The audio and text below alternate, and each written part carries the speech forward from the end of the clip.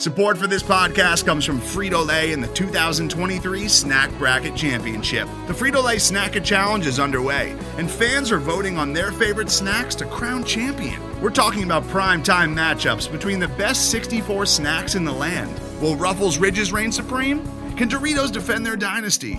Or will Smart Food use their smarts for a surprise upset? Only you can decide. Get in on all the action for a chance to win up to $1,000 or a year's worth of snacks.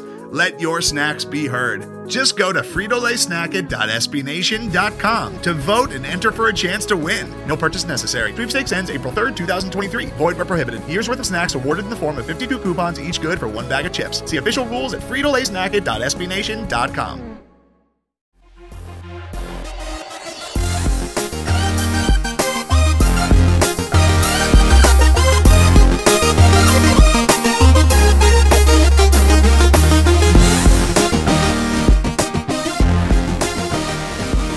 Hello again, friends, and welcome on into episode 83 of the Scho Show, proudly a part of the Pat's Pulpit Podcast Network and brought to you by the great folks at SB Nation. My name is Mark Schofield. Happy to be with you for today, Thursday, March 5th, 2020.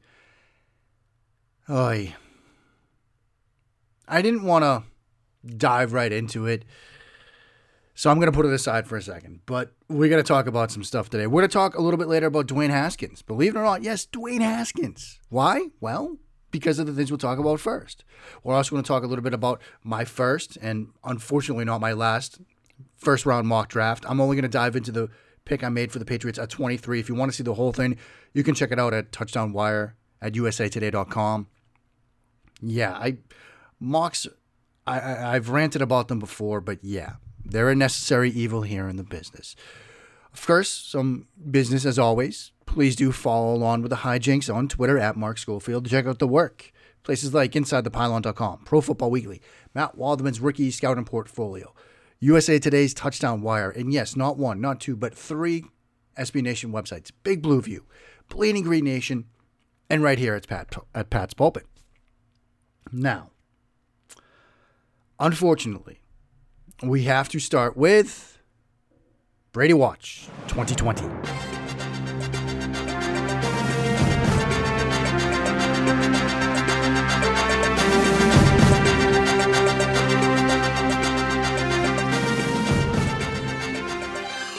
I think this is a professional podcast, and so we've got the sound effects, we've got the drops and things like that. We got to dive into Brady Watch because I was hoping not to do this, but some more stuff came out on Wednesday, so it makes it a necessity. So we'll start at the Carrier Dome. And unfortunately, we don't get to talk about Kendall Coleman and his great commentary about the Carrier Dome. I'll just tell a quick story about the Combine. During Edge and linebacker day at the Combine, that was the night I was actually flying out of Indianapolis. And I was doing a show at 4 o'clock, which I was going to have to do from the airport in Pennsylvania, a radio show. And so I wanted to get to some Penn State players' podium sessions. Rob Windsor, I went to his. And then Yetur Gross-Matos, the edge defender from Penn State. I started at his. And then Kendall Coleman, crushing his podium session. I've alluded to this before. He's telling jokes about the Carrier Dome and how it's sponsored by a Carrier and air conditioning company. They don't have air conditioning in the Carrier Dome. So I peeled away from Gross-Matos' to catch Kendall Coleman's, and it was fantastic. And I talk about the Carrier Dome because while I was home, around the house, getting geared up to start over at Touchdown Wire this weekend, of course the internet explodes with footage of Jimmy Fallon and Julian Edelman and, yes, Tom Brady at a Syracuse game. And, of course, on camera, Julian Edelman says he's coming back. He's coming back. And then Tom Brady says something. And the internet explodes. And it's the new, what color is this dress? It's the new, what color are these sneakers? It's the new, which way is this person swinging on the swing? It seems like it's one of those moments where you hear or you lip read whatever you want to believe. If I were forced to place a wager on it, I believe what he said was this guy, You know those moments, right? Somebody says something in your crew, buddy of yours says something silly, and you just like laugh it off, like, oh, this guy. Others said, when Edelman was out there saying he's coming back, he's like, he's not. That's what Brady said. Brady said he's not, as in he's not coming back to New England, which theoretically you can make an argument that it wouldn't be grammatically correct, because if somebody said something about you, oh, he's coming back, you'd say, I'm not, rather than he's not. But whatever people wanted to read into that moment, people read it. And again, I didn't want to dive into it, but then you have a report today on Wednesday. I'm recording on Wednesday. The show drops on Thursday. That Brady and Belichick have finally spoken. And it apparently did not go well. Boston Herald, Tom Brady, Bill Belichick phone call Tuesday didn't go well.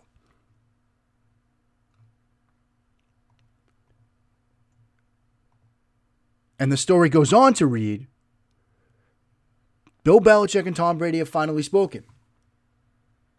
The two connected for a phone call as Brady approaches free agency. And according to a source, it, quote, didn't go well. The report goes on to say that it was the first time Belichick had contacted Brady about his upcoming free agency, the contract situation, the Patriots' plans going forward. The source wouldn't shed further light on the discussion, other than noting that it wasn't all that fruitful. This report, again from the Boston Herald, goes on to say, the market for Brady's services has been very good, according to the same source. Multiple teams have expressed an interest. The latest rumors ensnare the San Francisco 49ers and describe it an almost fairy tale finish, with Brady going home to play for the team he rooted for as a child. The long-rumored suitors remain involved too, namely the Titans.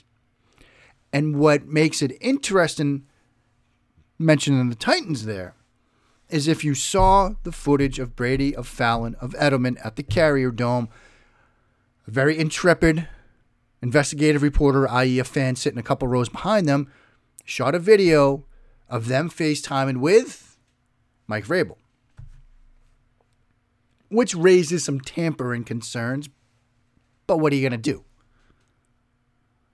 Technically, Vrabel can say, Edelman called me. I didn't know Brady was there, because it was Edelman who was holding the phone. The point of this is not to dive deeper into the Brady stuff, but it's to highlight the fact that one of the, if not the biggest domino to fall in free agency is Tom Brady. You go out to Indianapolis, you ask Bruce Arians about his quarterback situation, he basically says something to the effect of, there's only one quarterback I want other than Winston. And who could that be? I don't think it's Marcus Mariota. You talk to people at restaurants and bars and in and around the combine and at the media room, and the story is, what's Tom Brady going to do? And Brady's ability to sort of dominate this offseason has been impressive. From this Carrier Dome incident to his black and white photograph before the Super Bowl that we all should have realized was a Super Bowl ad, but we didn't, and we spent way too many hours and wasted way too many brain cells trying to decipher what it meant. And I'm guilty as everybody else. I go to family events, friends, go out with friends, things like that. First question that comes up, people know what I do. Where's Tom Brady playing next year? I don't know. If I knew, I wouldn't tell you. No, I'd probably tell you. But this is the first domino to fall. And I've maintained that Tom Brady comes back to New England. My confidence in that is decreasing as the days go on, simply based on what I heard, what I was told, what I've been able to read through the lines in and around Indianapolis and other environs. Yes, he's the greatest quarterback of all time, but if it's going to cost you approaching $40 million a year to bring him back when you have other needs to address, and it might be a one-term, one-year thing, yeah. And when you see the other little red flags, such as Skarneckia's retirement, you wonder. And the other thing was, look, did they load up for one last run last year? Remember, they go out and get Antonio Brown. They had Josh Gordon, the trade for Mohamed Sanu. And I know, hat tip Jim Reynolds, they botched the tight end situation. But they did try to load up. It didn't work. Maybe it's time to say goodbye. So this will be the story that continues to dominate. I am dreading 14 days from now, or whatever it is exactly, that free agency actually begins, because it's going to be a nightmare. The tampering period is going to be a nightmare. Nobody will be able to sleep. Yay. Before we take a break, I do want to dive in quickly. Don't want to waste too much time on it. But I did do a whole first round mock over at Touchdown Wire. And one of the blessings of doing what I do is that I get to write football. But one of the curses, especially this time of year, is things can change in the blink of an eye. I had done a first round mock, and I just needed to put the finishing touches on it.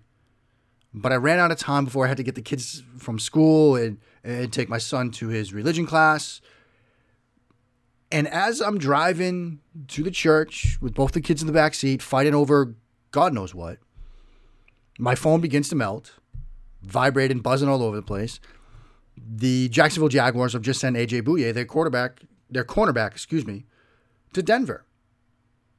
So obviously now they need to draft a cornerback. Well, in the mock, I had given them Javon Kinlaw and Patrick Queen at 9 and 20, respectively. Well, that's going to change things. And so I had to redo everything. Initially, in the mock that I had, and I said this, I was on with my good buddies, Thomas Murphy and Steve Ballesteri on their One Patriots Play show. We recorded that on Tuesday. And I told them, look, I had just been, I'd been working on the mock, and I told them, prepare yourselves, because at 23, the Patriots trade out. I had them initially trading out at 23, Indianapolis coming up and grabbing a fallen Jordan Love.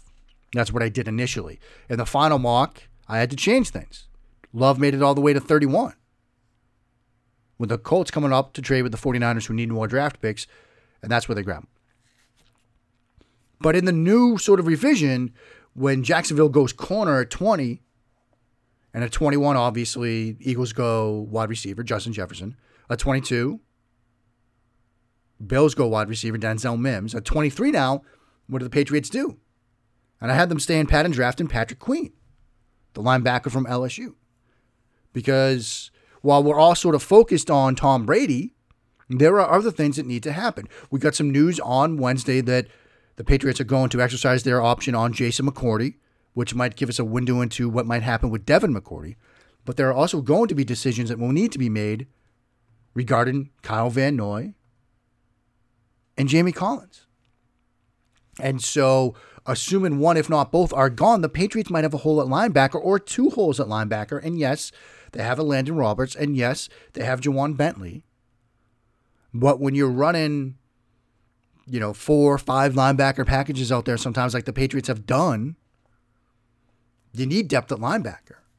And would anybody be comfortable with, your main 3 linebackers being Roberts, Bentley, Hightower? And yes, you could put Simon in the mix as sort of an edge guy, but yeah, they might have a need there. And Patrick Queen is a very good linebacker who I think Belichick would love. And he could step it into sort of that will linebacker role, more of a weak side guy, but he's athletic enough and he's heady enough to stay on the field on third down, decent in zone coverage, athletic enough to play man coverage on tight ends and running backs out of the backfield. And so that was the pick I made for the Patriots at 23. You could roast me. I'm used to it. The roasting wasn't as bad as I expected, but mocks, they tend to do that. It's just part of the gig. But yeah, it's been an interesting 24 hours, huh? And we've got like 2.5 weeks or so to go before this might all get sorted out. Awesome. Hey, you know the listens will be good, right? Up next, Dwayne Haskins. Why? Because. No, really, there's more to it than that, and you'll find out why here on episode 83 of The Scho Show. Today's episode is brought to you by Cars.com.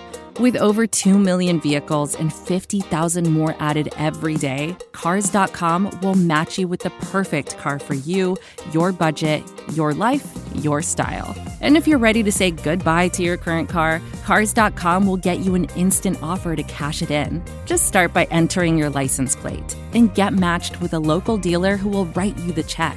So whether you're looking to buy or sell, just go to Cars.com. It's magical. Mark Schofield back with you now on episode 83 of The Scho Show. And before we dive into the topic for the second half of the show, I do want to give a little gentle reminder to join the Slack channel because it's fun. We're talking prospects all the time. We're talking mock drafts all the time. It's a really good environment to discuss football away from the annoyance of the Twitter timeline. Like if you want to drop a super hot, spicy take, but you're afraid you might get flamed on the timeline because, after all, that is what Twitter does, you can drop it on the Slack channel. Nobody really roasts anybody there except for me, but that's what I do. I put out takes and dunk on myself. Are we still doing phrasing? So again, if you want to join, hit me up for an invite. You can shoot me a DM on Twitter at Mark Schofield, or you can send me an email, mark.schofield at insidethepylon.com to shoot me over an email. But I would strongly encourage those of you, to join, to participate, join just to lurk.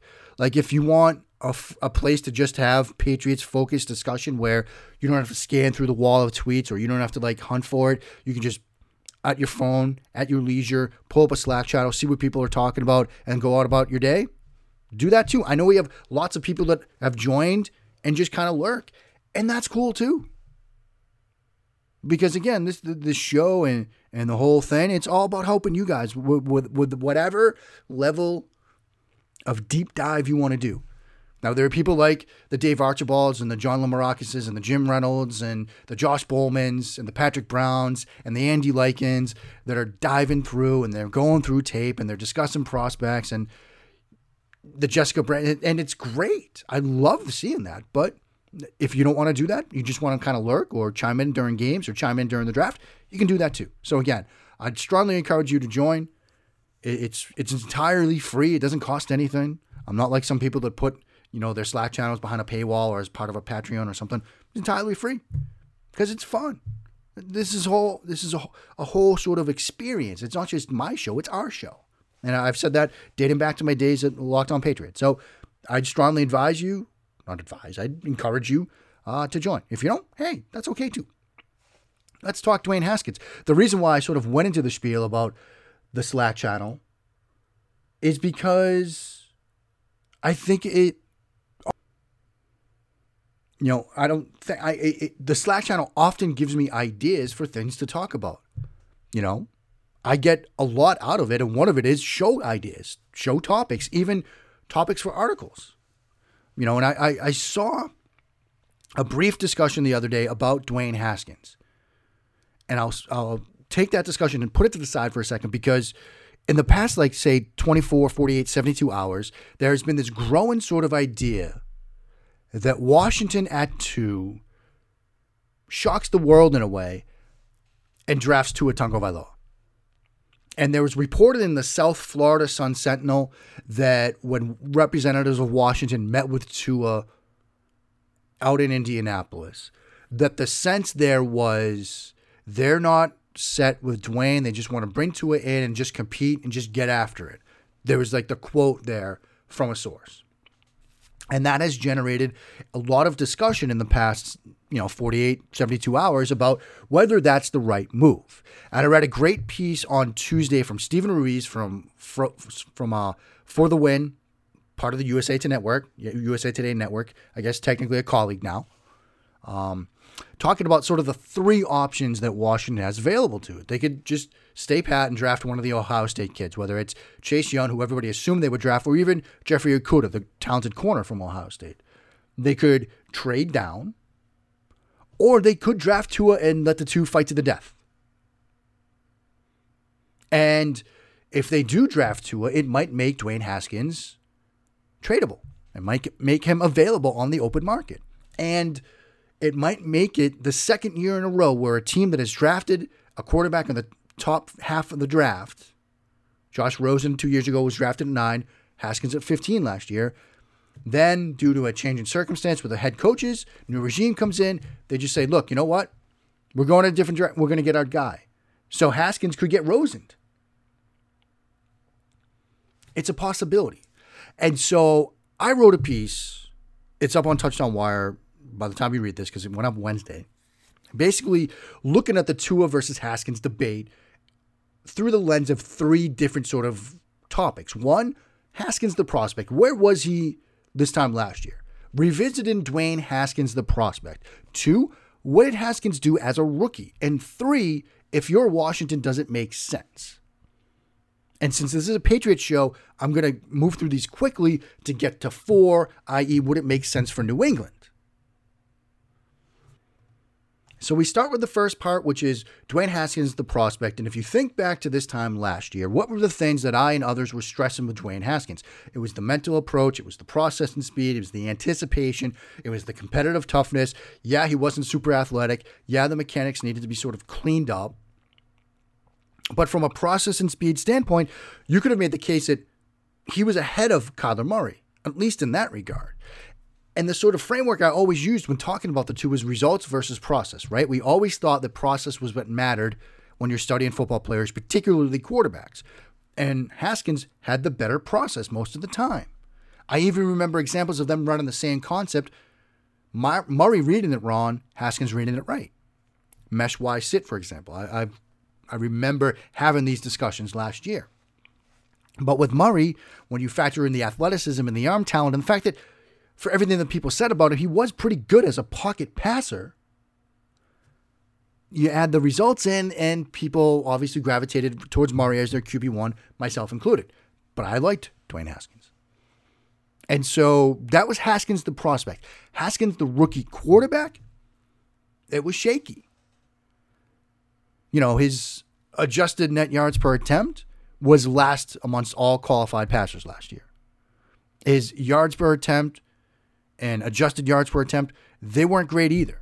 Although, interestingly enough, I believe it was his adjusted yards per attempt of 6.7 beat out Tom Brady, who posted a 6.6. Just throwing that out there. But if you just look at the bottom line numbers and you look at, you know, those advanced metrics, if you look at just the counting stats, 7 touchdowns, 7 interceptions, a completion percentage of sub 60%, it wasn't great. And it certainly didn't get off to a good start where he throws a pick 6 in his first game on a bad read where he stares down a route in the middle of the field and throws it late over the middle, which are like basically, you know, things 1 and 2 that you don't do as a quarterback. You know, they're the classic blunders. Up with, you know, obviously starting a land war in Asia. But as he went through the season, he got better. You watch his Week 14 game against Green Bay, he's making the anticipation throws and doing the things, getting the ball out on time, in rhythm, that we saw him doing at Ohio State. You see his game the next week against the Eagles, who are fighting for their playoff lives, and he's reading the rotation, and he's making these like pinpoint accurate throws, and he's throwing guys open, and he's running the play action with the back to the defense, and you're seeing it come together. And I've often stressed when it comes to studying younger quarterbacks as they transition to the National Football League, you want to look for those anticipation throw moments. Why? It's evidence that the game is slowing down for them. And I know it's a cliche, but it's true. You know, think back to, if you can't get your head into the mind of an NFL quarterback or a young quarterback adjusting to life in the NFL, think about when you first started driving. When you first started driving, everything was happening so fast, right? You're just driving through neighborhoods and everything's happening so quickly. Now you've been driving for 5, 10, 15 years. Unless you're rolling down the Autobahn or, you know, I-95, which basically can be the Autobahn at times, it's not like everything's happening so fast. You can process things faster because it's slowed down for you. It's the same with playing quarterback. And so that's what we saw from Haskins at the end of last season. And his two best games statistically were the last two games he appeared in. That Week 15 game against the Eagles and the Week 16 game where he was off to a great start, had completed like 12 of 15, had 2 touchdown passes, but then he rolled an ankle, got carted off, and his season ended.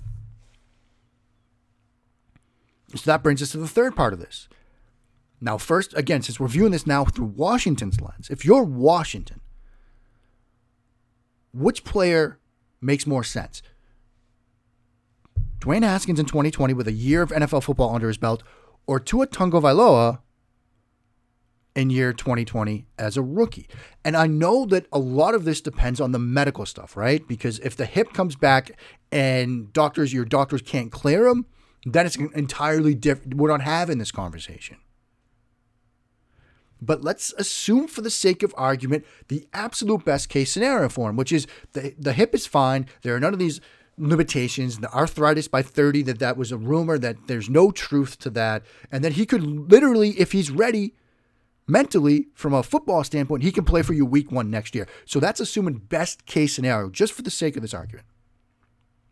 Is he still that much better than Dwayne Haskins? And it's important to understand that we're not talking Haskins the prospect versus Tua the prospect. That's a different argument, because I think you can make the case that Tua is a better prospect than Haskins was. You can make that case. I may not agree with it, but you can make it. I may agree with it, but it's not the right argument. The right argument is right now. Which guy's better? Which guy makes more sense? And you may still say that Tua right now is better, if everything's all well and good, than Dwayne Haskins. That's where I'd start to push back a bit, especially when you factor in the offense. Because, let's put it this way.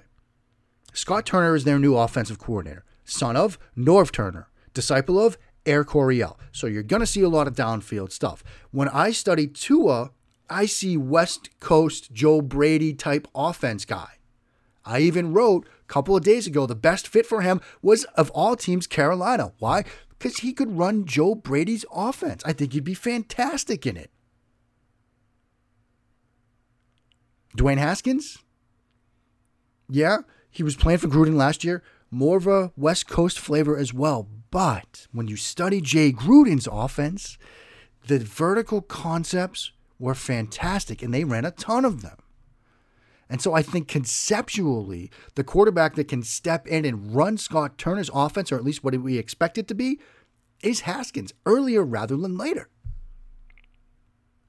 And let's also remember that you've got a guy with a year of NFL football under his belt versus a guy that has been playing, I guess, NFL light, because the SEC is good, but it's not the NFL.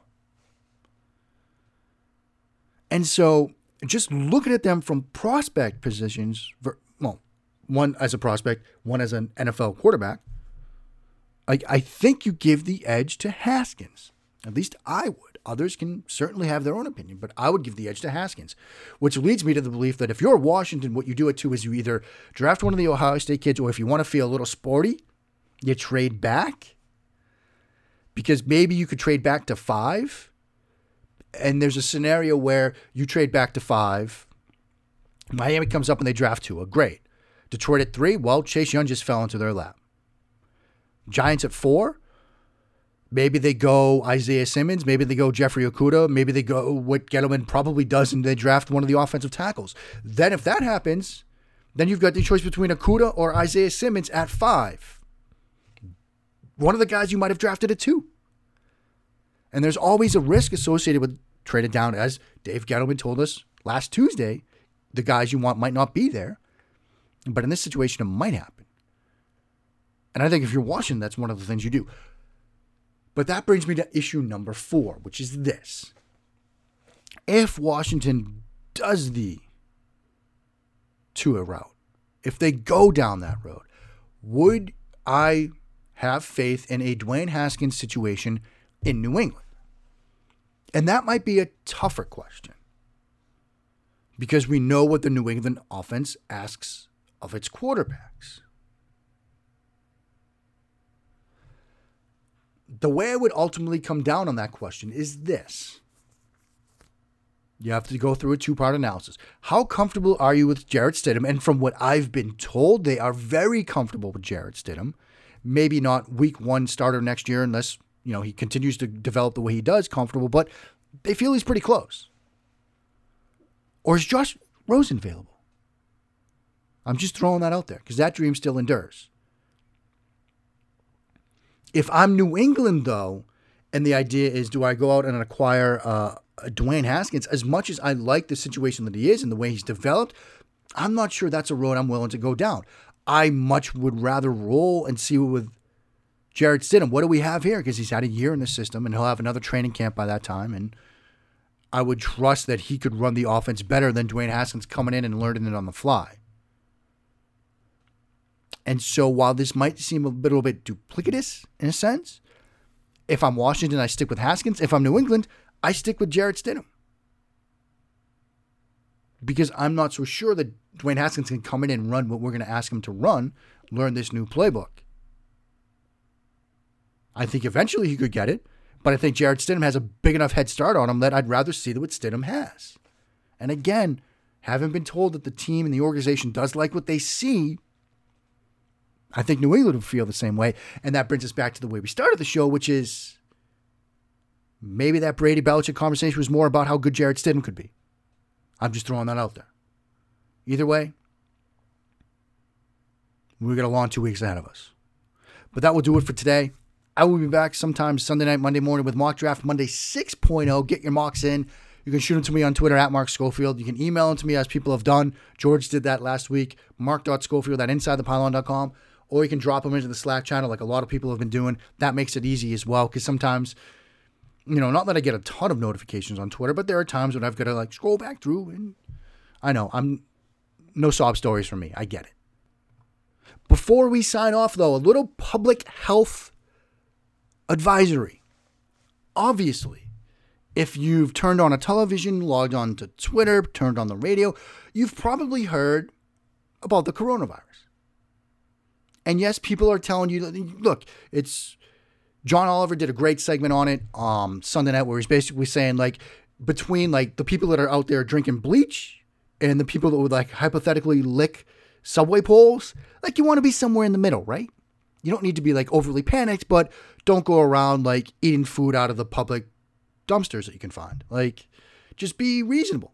And one of the things you can do to protect yourself is something you should be doing anyway, which is washing your hands. And I bring this up near the end of the show because my usual sign-off is, of course, a reference to Africa by Toto.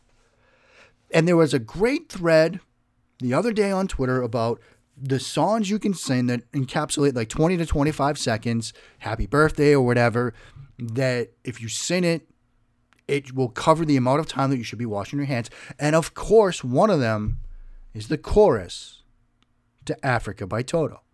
And so we're saving lives here with this song. It's not just a witty bit. It's not just a brand on Twitter. It could be a lifesaver. So please, keep on washing those hands. And when you do, keep on blessing the Patriots reign down in Foxborough.